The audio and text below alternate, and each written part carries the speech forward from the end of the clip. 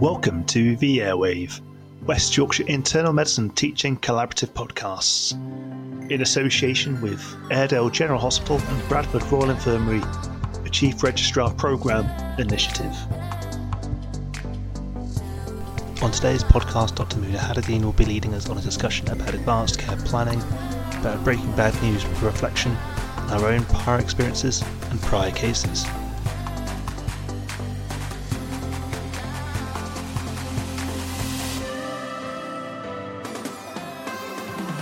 Hello everyone and welcome back to a new episode. I am Muna Haddadeen, the IMT1 in Airedale General Hospital, and I will be your host today.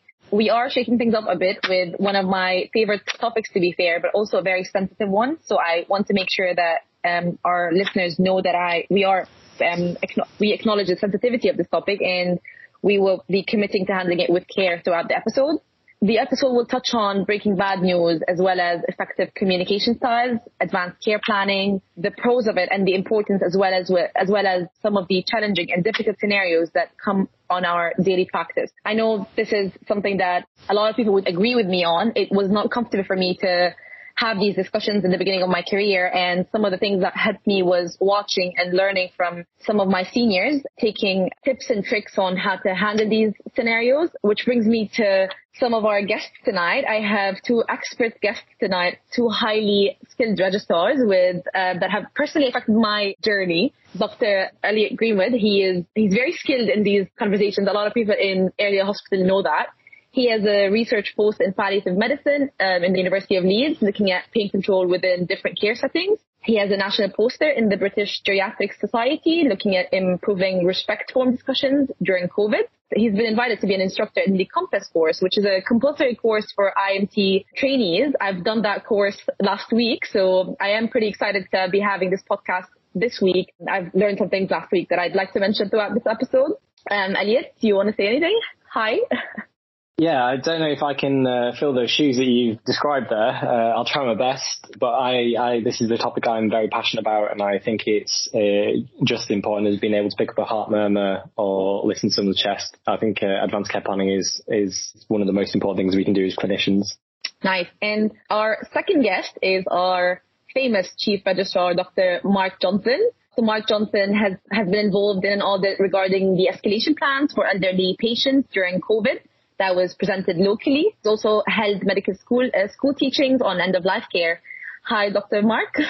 Hello. I say slightly less bigger shoes than Dr. Greenwood has to fill. I feel very inferior in these discussions. Dr. Greenwood sounds like he's the expert on the matter. I should leave him to it. Well, I wanted to start with breaking bad news. I think with breaking bad news, I want us to touch a bit on the effective communication styles, effective language, and positive presentations of bad news to patients. Dr. Greenwood, do you want to share some of your experience in that regard? Yeah, so where do you start with breaking bad news? So I agree with the positive presentations of bad news. I think it's really clear to what we're always taught is to fire warning shots, to use useful, simple language and not too much medical jargon so that the family and the patient feel that they understand and are going on this journey with you, not giving too much information brashly or quickly. It's usually, if you think you're going to break a diagnosis of cancer for the first time, it's usually a good idea to fire warning shots towards the patient and say, look, we've done this scan. You may know what we're looking for on the scan. And if I'm going to tell you this news, would you like anyone with you so that somebody is with them? Because we forget that we go in and we break this news, but then actually when we walk out, that person is sat there with that news. They might not then have anyone to talk to about, or they just kind of have to sit in the hospital bed and kind of think about what you just said. So people will always remember how they are told they have cancer or a bad diagnosis. And for us, it's very easy for us to forget that as we do it, 3 or 4 times a day to people, whereas they will only get told that once in their life. So that's why I feel personally it's very important to try and get it right for people. Mark, what about you? Yeah, I very much agree with what you said. It's certainly a common part of the medical registrar's job to break bad news. As you become more senior, your involvement in that process can change a little bit. When I was a senior house officer, I certainly led some of those discussions with patients, but those are patients you were normally quite familiar with. As a senior doctor, you tend to be breaking those news on call, where there'll be a bit more acuity related, and the news may have a very different type of context to it. As a individual. I think you go about it different ways depending on your own personal experience, but also based on the experiences that you've had and the interactions you've seen with senior colleagues. I approach it in slightly different ways to the way you'll approach it. And we all develop our own style and technique. I think the most important thing is you are comfortable leading those discussions however you wish to lead them, but always do it from a patient-centred, personal-centred perspective, because at the end of the day, it's about the news and their information. It's how you relay that. In terms of an actual approach for how I do it, I always try to break things down to what we have been doing, what we now know, and where we're going next, to help try and contextualise the patient journey. So, for example, we talk about a patient with a malignancy. We'll explain that we were doing this investigation because we were worried about something. There's your breaking shot in that news. And then go through methodically what you found, how you're then going to act on it. So you help bring the patient journey together, but also make sure the patient leaves with all the most important information. Because one of the real challenges of breaking bad news is not being too medical, but also making sure the correct information is relayed. And actually that may vary depending on the person you speak to. If you speak to someone who's a medic themselves, they may want to know significantly more information than someone who has little medical knowledge and may just want to know that there is a cancer and that we're going to try and treat it. So you have to be able to personalise this information. And whatever style you adapt, as long as you're comfortable with it and you relay the information in a safe and polite manner, I think that's always, for me, the most important thing. Getting too caught up in the strict formalities that you may follow can end up leading you down a path of just following a mechanism rather than thinking about the person sat in front of you. Muna, you're reasonably new to internal medicine and say you've completed the course. What's your sense on breaking bad news? How do you go about it? I think one of the points you mentioned regarding being very clear and concise, making sure that the information you're trying to relate to the patient actually is delivered, they understand it. And sometimes it means being a bit frank about things, but also making sure there's a really thin line between being frank and rude and also or being just very compassionate and relay this information in a way that makes the person in front of you feel very supported and very cared for, because this is what we're trying to do. I think that breaking bad news is really important in that sense because, as you said, Dr. Greenwood, it happens to a patient once in a lifetime and they remember it so vividly because it's really a traumatic event. It's not going to be a happy day for them. And how they remember it is really important. To me, one of the things that I think about is I want to be remembered in their story in a way that I was someone that supported them, not someone that just gave them bad news. What do you think, Dr. Greenwood? Yeah. So I echo all of your points. There is a certain thing that Mark said about a different style, and my style is slightly different, which is what I wanted to build upon. And I also want to build on what you said, Dr. Haddadeen, about a thin line between being frank and rude. So my opening gambit is, what do you understand about your condition? And even before that starts, you need to set the tone of the room. So a lot of things in the UK is taught about your soft skills or your non-communicative body language. So I tend to get on the patient's level, either kneel down at the bedside, speak quietly, softly, make sure I introduce myself to everyone in the room. So you know that who they are, what they are, how they want to be known as, what do you like to be called, those kind of things. These are all things that actually make it more personable. When you are down on that level, people are scared about touching people's hands and things, but if you think the moment is right and you think actually they just need a bit of support and they're getting overwhelmed with everything, you can just put your hand on them and say, look, it's going to be fine, or we'll get through this together, we're going to give you a plan. But usually asking them, like I said, what do you understand about your condition? Most people know that they are going to have a cancer. Usually it makes my job then easy if they turn to me and go, it's not good, is it, doctor? They've already fired the first warning shot, and I can build upon that and say, actually, it isn't what we thought it was going to be, or no, you're right, this isn't good news. And that sets the tone. Mark, I agree. What do you think, Mark? I think that's a really true point, and it's surprising how often when you speak to a patient and ask them what they thought we were looking for, what they think is going on, most people, when we start asking them about weight loss, about blood in the stools, about a cough that's not got better, patients aren't foolhardy. They will be aware there's a risk that we were looking for something really serious. And actually waking that sense of concern up in them helps you lead that discussion. Because if you say, we were investigating the cause of your weight loss, and one of the potential causes of weight loss is cancer, straight away, particularly if a patient's told you that they were worried about their weight loss, you open that discussion, you suddenly put that issue on the table.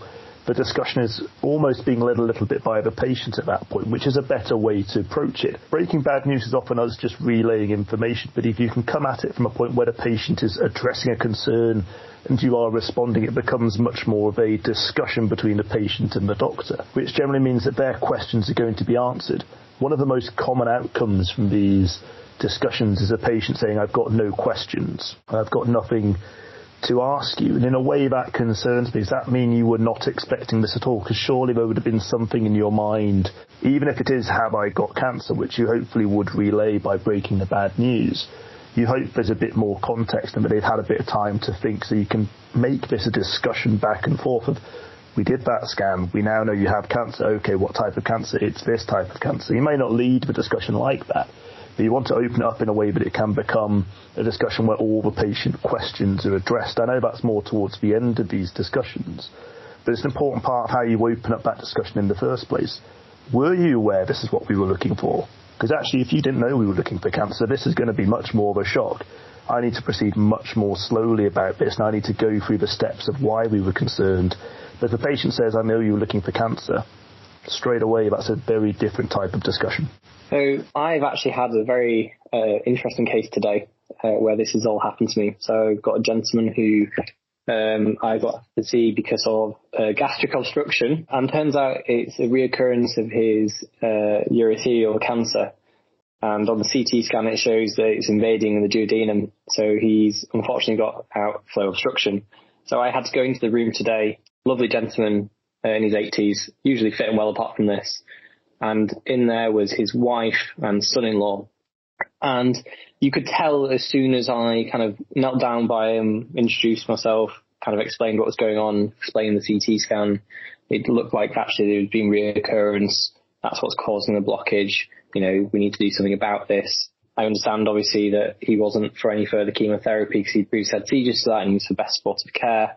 And having those conversations in front of his wife and his son-in-law were very different, because actually when you're picking your language, you aren't also just breaking news to the patient, you're breaking to the family. And they each had very different reactions.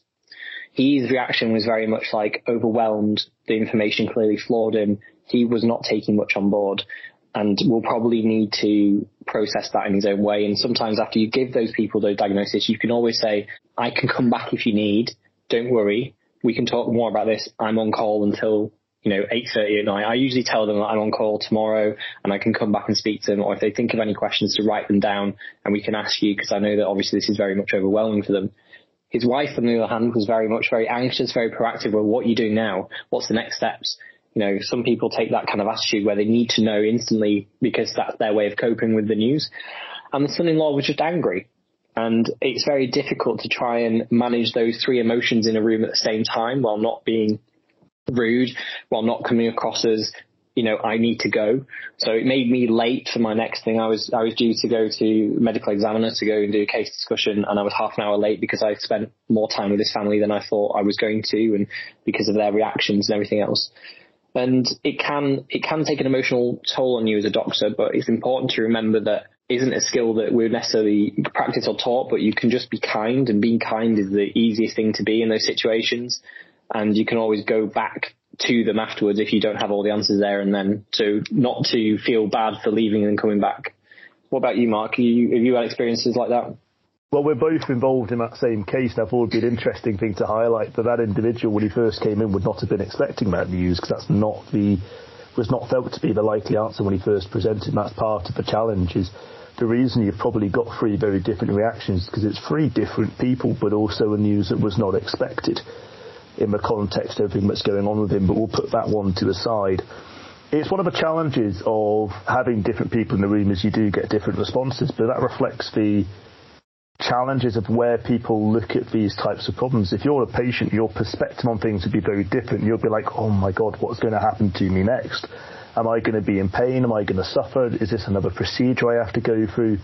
Whereas the son, if he's had no context of all the investigations that have been going on, all of a sudden he's told some devastating news, of course. The first stage of grief tends to be an anger response of, why are you telling me this? This does not fit my bias coming in. I did not expect you to be telling me this news. And it's a visceral response that you get. And understandably, the wife who wants to prolong the life of her dear husband is going to want to know, what are you going to do? Because I need to keep this individual as well as possible. And that's one of the real challenges of managing different personalities and different people in the same room. And it takes time. As Dr. Greenwood has said, it takes time for you to unpick every single question from every single person. And these conversations, I've had conversations like this that can go on for hours, 2-3 hours of talking, people going through the scan, offering to go and get a certain person who knows more about this to bring them into the room. It's a lot of information for multiple people to digest. I agree. I think that, so I wanted to add something on what you said. The fact that there is more than one reaction in one room, and every reaction, I think, takes a part of you and needs a part of you to kind of deal with it. Because a lot of the patients, when you break bad news to them, they go very, very silent. And to me, it seems like they have ringing in their ears. They're not really listening to what you're saying. So a lot of the information that you actually give them isn't actually delivered. A lot of them go angry. A lot of them have anger, and they deal with these emotions in a very angry way, where they're bargaining their diagnosis or in denial of the fact that you just told them something. Especially also, I feel like this happens more with family members than patients. They would be in denial of this diagnosis you just gave them about a very loved one. Yes, some people break into crying and tears, and each one of these reactions is, I think, needs a different part of you to deal with it. So you've heard mine and Elliot's perspective on this issue, Muna. What do you think, as a person at the start of their career, how do you feel? Do you feel confident breaking bad news if you were found in that situation on a ward? To be fair, I can say that I feel better now about it than how I was feeling when I started working. In the beginning, I can't deny that I've cried in most of the conversations, or at least after them.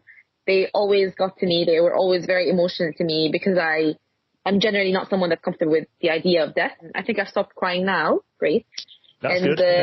Yeah, that's great news. I think that I've learned to have a positive twist into how I say these things, that I think is really, really important for the people that are hearing it. I think when I feel like the person in front of me feels cared for and supported, it makes me feel better. It even leaves me with a better feeling towards the thing that I've just done, or the news that I've just delivered, than if they didn't feel okay about the news after. And I understand that a lot of people will not be feeling great, because it is really bad news. But at least they felt that the person that told them the news was nice enough to tell it to them in a kind way, and in a way that means that they care. How do you feel? Do you feel you're changing in some broader way? Do you feel you're becoming more steel hardened? Do you feel you're becoming more sharp? What do you think it is that's actually changing? I think I have more expectations of what reactions might happen when I say things like that. In the beginning, I didn't know how people are receiving this information, how they react to it. With more conversations, and with definitely watching and learning from seniors that will do these conversations in front of me. And by the way, I pick up on a lot of sentences that are said in front of me that I want to use in my conversation, that I think that they landed well with me as a third person hearing them being said to someone else, and I want to repeat them. And I think that we should start shifting our focus from reversing the disease to maybe shifting it into symptom control, or making you more comfortable. And I think these things have a positive twist on saying, let's not treat the disease anymore, and let's just make you comfortable, because this is where we're at now. And I really think that these sentences make you handle these conversations a bit better. And so I don't think that exposure has been one of the most powerful tools for you then. So the more of these conversations you've seen, the better you've got. But do you think it's a part of your person that's changing, or is it just the exposure? I think it's all of it. I think it's multifactorial, how you change throughout your career as a doctor. There's a lot of things that affect you, and a lot of things that make you, well, to a certain extent, steel hardened, like you say, but also just know more how to deal with the situation and how to contain patients' emotions. A lot of the times they might want to start screaming, but you have to remain calm and you have to contain them, because you're the person that's kind of sane at that minute. They're receiving really traumatic news, and they might react in, a spectrum of different reactions. And the only thing that you can do is contain them. And being soft-toned, talking slowly, maintaining your calm is really important things to do that. And yeah, I think a lot of things affect the conversations, but this is some of the things on top of my head. I wanted to know what both of you think that is kind of one of the easier reactions to deal with and one of the harder reactions to deal with. Do you think, I'll start with you, Mark, what do you think one of the harder reactions to deal with in this scenario? I personally think silence is a hard one, but what do you think? I think silence is challenging, but I would come back to what you say about different emotions. They all come from a place of sorrow, a place of grief. So they all emanate from the same source, but they come out as different entities. So actually, they are processing, no matter what emotion they have shown you, they are processing sorrow, they are processing upset and disheartening by the information that you've relayed. So it may be a different set of visceral outward emotion, but actually it comes from the same place. Anger is challenging to an extent, but often you just have to make people understand. Understanding is where a lot of it comes for me, and I want to make sure the person leaves as informed as possible, because that helps combat a majority of the challenging emotions, so to speak. Silence is challenging, absolutely, but silence is challenging in a different way, because it means you have to try and fill a space. And it's quite difficult when you're in a room on your own or room with a nurse and it's just the patient, because that does occasionally happen. And you get very little response back because you know inside their head they are likely in a state of panic. And it's a information and processing overload. I wanted to mention all of us in our lives will have come across grief to some extent as a relative or maybe as an individual if they've received bad news and unfortunately come better from it. And that feeling when you first receive that negative piece of news, it is soul destroying. You have to remember that's one of the key things when we break bad news, is there is a moment where the pit falls from one's stomach and the reality of what may have been a chance of something suddenly becomes a reality. And that's a hard thing to process. What do you think about that, Elliot? I think, just thinking about the case I've done today, so I think it does also help you then go into advanced care planning. So with this gentleman, when he was obviously shocked, my next question after breaking the bad news is, when I'm talking about the plan and future, is my opening question is, what is important to you? Mm-hmm. So you're putting it back on them. You're not treating them as a diagnosis. You're not treating them as, the next investigation. What is important to them? Because there isn't any point in making all these plans if this gentleman says, well, actually, I don't want further chemotherapy. I don't want to live the rest of my life getting nauseous, feeling sick and then having my hair fall out. Or I don't want to be in pain. Actually, the most important thing is being able to spend time with my family.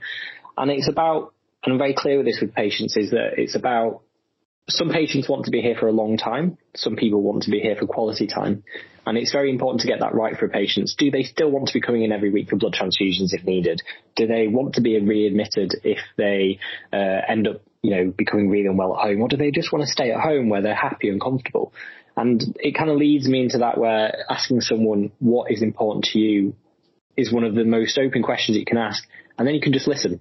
And that usually gives you kind of a good entry into sort of the next stage after the breaking the bad news, especially if it's a horrible diagnosis such as metastatic cancer, where the prognosis is not great, into sort of advanced care planning. And sometimes it's not the right time. So today, when I have done that with that gentleman, he clearly just needed a bit more time. So it was more that you introduce him to the idea of advanced care planning and make it very clear that there is no right or wrong answer. Everybody's different. And then being able to give the family time to then think about where he might want to be and what he would want in the future, but not necessarily setting everything in stone. I think this is a good point to move forward to advanced care planning, since it would be in a lot of the cases the next step in these discussions in breaking bad news. I just wanted to add one thing about the things we were saying before, and I think it has been mentioned, giving the patient time and space to process these things that have been told to them. I think in a lot of the cases, these discussions kind of happen very early in the morning in a night shift, and usually on an on-call shift when everyone's very busy and we are pretty much don't have a lot of time or enough time to kind of give patients time to process these things. But I did want to emphasize and stress the importance of giving them their time to process these emotions. A lot of the times you can tell them something and you just want to ask them if they want a minute and actually give them the minute, even if they don't say they wanted a minute, because it just takes a bit of time for you to accept and process such bad news when you've received them. I think a minute is needed before we also start with advanced care planning. in advanced care planning, big decisions are being made, and they need to be coming from a place where the patient and or their family is understanding of the situation and the toll of the decisions that they're making. Moving forward to advanced care planning, I wanted to start by maybe a bit of a definition of what advanced care planning is. Elliot, would you give us what the advanced care planning is and why it's important? In what cases would we kind of want to do it? Advanced care planning for me is basically what are the sort of relevant diagnoses. You're thinking about sort of a summary care record that will highlight your future plans on how you would manage this patient. So important things. So if they have a progressive neurological illness, patients with dementia, patients with progressive diseases such as cancer, heart failure. These are the kind of conditions that you might be thinking about advanced care planning that you know that are incurable but are going to likely progress and affect someone's quality of life and quantity of life. So within advanced care planning, what we use in the country is the RESPECT form now. There is obviously the DNA CPR sort of section of it, so do not attempt resuscitation or cardiopulmonary resuscitation. And a lot of people think that RESPECT forms now are synonymous with DNA CPRs, but RESPECT forms are so much more than that. They can highlight advanced directives. So if a patient says, I do not wish to have CPR, if this happens, or if I have reduced consciousness or can't make a decision and I have had a horrible stroke or I don't want a peg tube inserted, things like that. So these are advanced statements that might be put on the forms. And then after that, you can think about other things such as preferred place of care, preferred place of death. And then also in terms of readmission to hospitals, do they want to be readmitted? And if so, what for? And then we kind of use it as a medical capacity in terms of documenting ceiling of care. So if someone would be for ward level care, HDU, and if they do go to HDU, what is it for? Or ICU or full sort of intubation, ventilation, inotropes, all of that stuff. I think the RESPECT document isn't filled out all the time. We do neglect things such as people's religious views. I think that's something that we as a cohort aren't very good at asking about.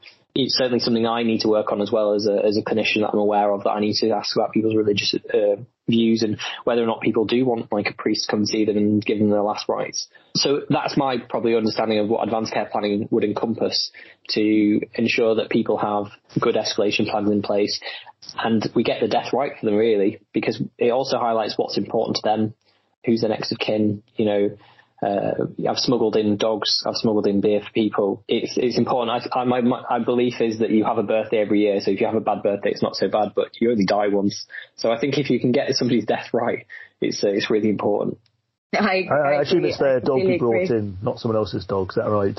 It random dog on the street. No. It was their dog. It was their dog. Yeah. And they asked for, you weren't force feeding them alcohol. No. It was I prescribed the beer. Good man. How about you, Mark? What's your take on this, on advanced care planning? I would agree very much with what Dr. Greenwood has said. He's much more voiced in these things than I am. I think in reality it's about allowing a patient to make an informed decision about what would happen next in the case that they need to either re-seek medical attention or we have to make some decision on their behalf. And actually advanced care planning is an incredibly powerful tool when used correctly in terms of making sure the patient's wishes are actually maintained. It's less of a challenge these days because RESPECT forms are generally better understood. But one of the jobs of the SHR and registrar in years gone by has been to go down to the resus department and see a patient who is palliative care for some cancer or is nursing home resident for severe dementia and have to send them home from the A&E to try and prevent admission that should have been prevented prior to that.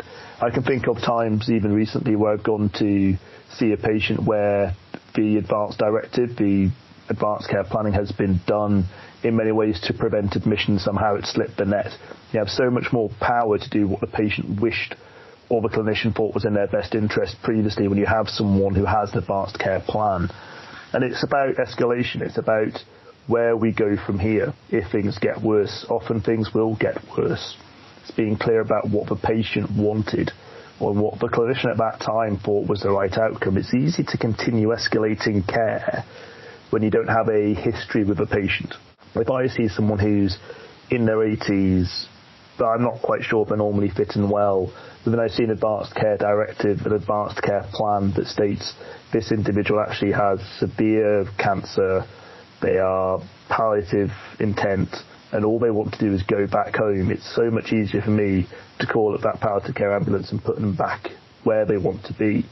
It's about informing people's care, and they are very powerful. In the elderly care setting, I've written advanced care directives, advanced care plans where I've said this patient is not to be readmitted under any circumstances, and then 2-3 months later that patient has died comfortably at home. And that's the way it should be. That's what they're about, and they are a very holistic tool that perhaps is sometimes underused. So I think that something me and Mark can sort of pass on in this podcast is how to initiate these discussions, because I feel that is something that most juniors struggle with and aren't comfortable with, and something that I have practiced over time. And one of the things that I tend to use is also statistics. So when you're talking to patients about DA and ACPR, which is do not resuscitate, especially sort of elderly patients or people who are a bit younger who might have irreversible conditions, it's very clear to say to the people several things. One, respect forms are only really come into use, or DA-ACPR forms only come to use once that person's heart stops. So I tend to reassure patients that I will try and reverse everything that I can up until their heart naturally stopping. And at that point, I will still treat them, but I will treat them in a different way, and I will treat them with comfort and dignity. And usually that's a sentence that lands pretty well with patients and families. And it's true. The other thing is to explain that, 25% or, as in hospital arrest, it's only really about maybe 25% of those patients who have in hospital arrest and CPR survive till discharge. So of the people that we do CPR in a hospital, only about 23-25% of those will actually survive till discharge. It's probably even less if you have an out of hospital arrest. And it's explaining that, patients who have, CPR, we end up causing a lot of trauma. We do unfortunately cause broken ribs, pneumothoraxes. They end up getting post-resuscitation care on ICU. That usually involves them being intubated and ventilated if they've had, a significant amount of downtime. And then the other thing as well is you can get secondary hypoxic brain injuries. Can I mention as well that the statistic that Elliot's quoted, I'm pretty sure, is with successful ROSC, is that correct? So you have to the patient has to survive the first attempt, and then it's a 25%. Correct. So we actually get ROSC in about half the patients. So of the 50% that we successfully resuscitate, I think about then 23% don't make it to discharge. So and people don't remember that. People think that they see CPR in films and people come back instantly. And it's kind of educating patients on that and using, not to scare people and say CPR is a good treatment, but like any treatment, you can't demand a treatment. If we feel that a treatment is going to cause more harm than good, then we shouldn't do it. And that's basically what I say to patients is I do not think that CPR is in your best interest. I believe we will cause you more harm. And actually, it would be better to prioritise your comfort and dignity above all else. I highlight what I do think they would be for. So HDU care or ward level care. Would you think that advice helps you, Muna? I think it's, what you both said is really relevant to the practice that we do every day. And I wanted to add something from, a personal experience is that, and it does touch on the cultural sensitivities in that regard, is that I, for one, come from a culture that doesn't really have these discussions. We never have them in hospitals. They're not very welcomed, I want to say.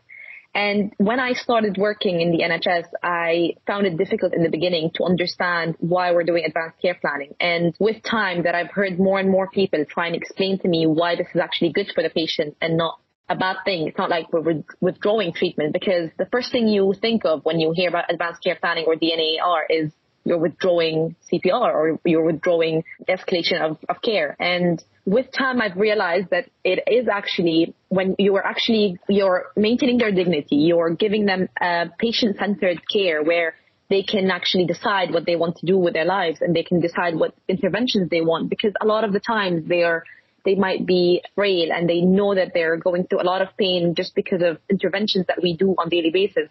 For example, even as basic as taking blood. Some of them just tell you, I don't want someone stabbing me every day. I want to be more comfortable than that. And that is completely reasonable, to be fair. It's easy to add extra treatment. It's very hard to stop treatment. I think one of the things that I notice and I've seen in my practice is the best doctors are very good at working out what doesn't need to happen. It's very easy to add more and more things. It's very easy to add an extra blood test.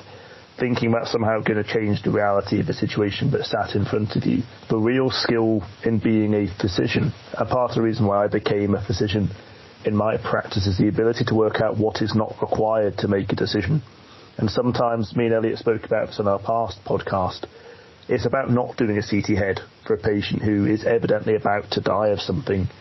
It's about working out what you actually need to make sure that the patient's objectives are met. And sometimes that's just appreciating the patient's all of a sudden developed a very significant stroke. I'm just going to make sure they are comfortable because that's what they wanted for every single significant illness they would potentially come across. That takes bravery. It also takes clinical knowledge to be able to make those decisions and make them well. And that's something that sometimes people don't do because they're not willing to put in that extra bit of risk and thought towards making decisions that are right. I entirely agree with what you've said, Muna. One of the challenges internationally is that we are perhaps a little bit of an outlier internationally in the sense that we do have these discussions. Exactly why that is, I'm not quite sure, because even the Americans, who have a very similar culture, are very pro-intervention compared to us. I don't think it's a reflection on the NHS being a public system. I think it's just a fact that we've been able to open up those debates because of where we are as a society, perhaps. I agree with you on that, because I also always thought about, like, if I've ever opened that topic with someone, they might take it aggressively. But actually opening this up with patients here, it has rarely been taken aggressively, which means that these topics should actually be open in the first place. But I think it's just cultural restrictions that make you think that someone will not accept these discussions. But a lot of the times it is what the patient wants, and it is actually a good discussion to have. So I'm thinking that it's not always good to be pro-intervention. What do you think, Elliot? So I agree with both of you. A nice way that I lead into it with patients, especially if they're well but have a chronic condition that I know is going to deteriorate.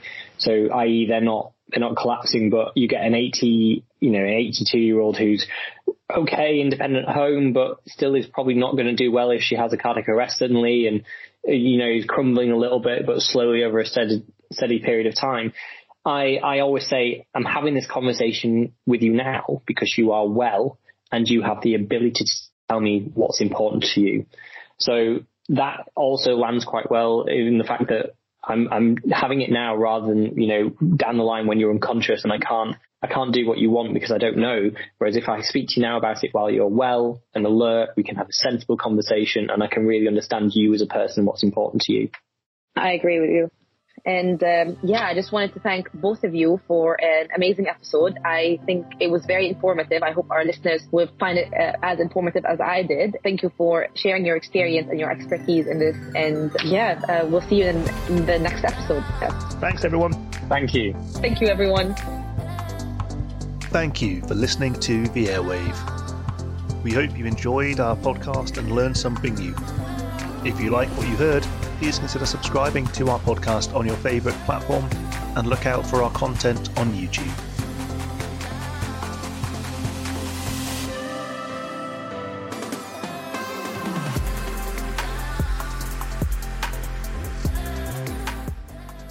Thank you.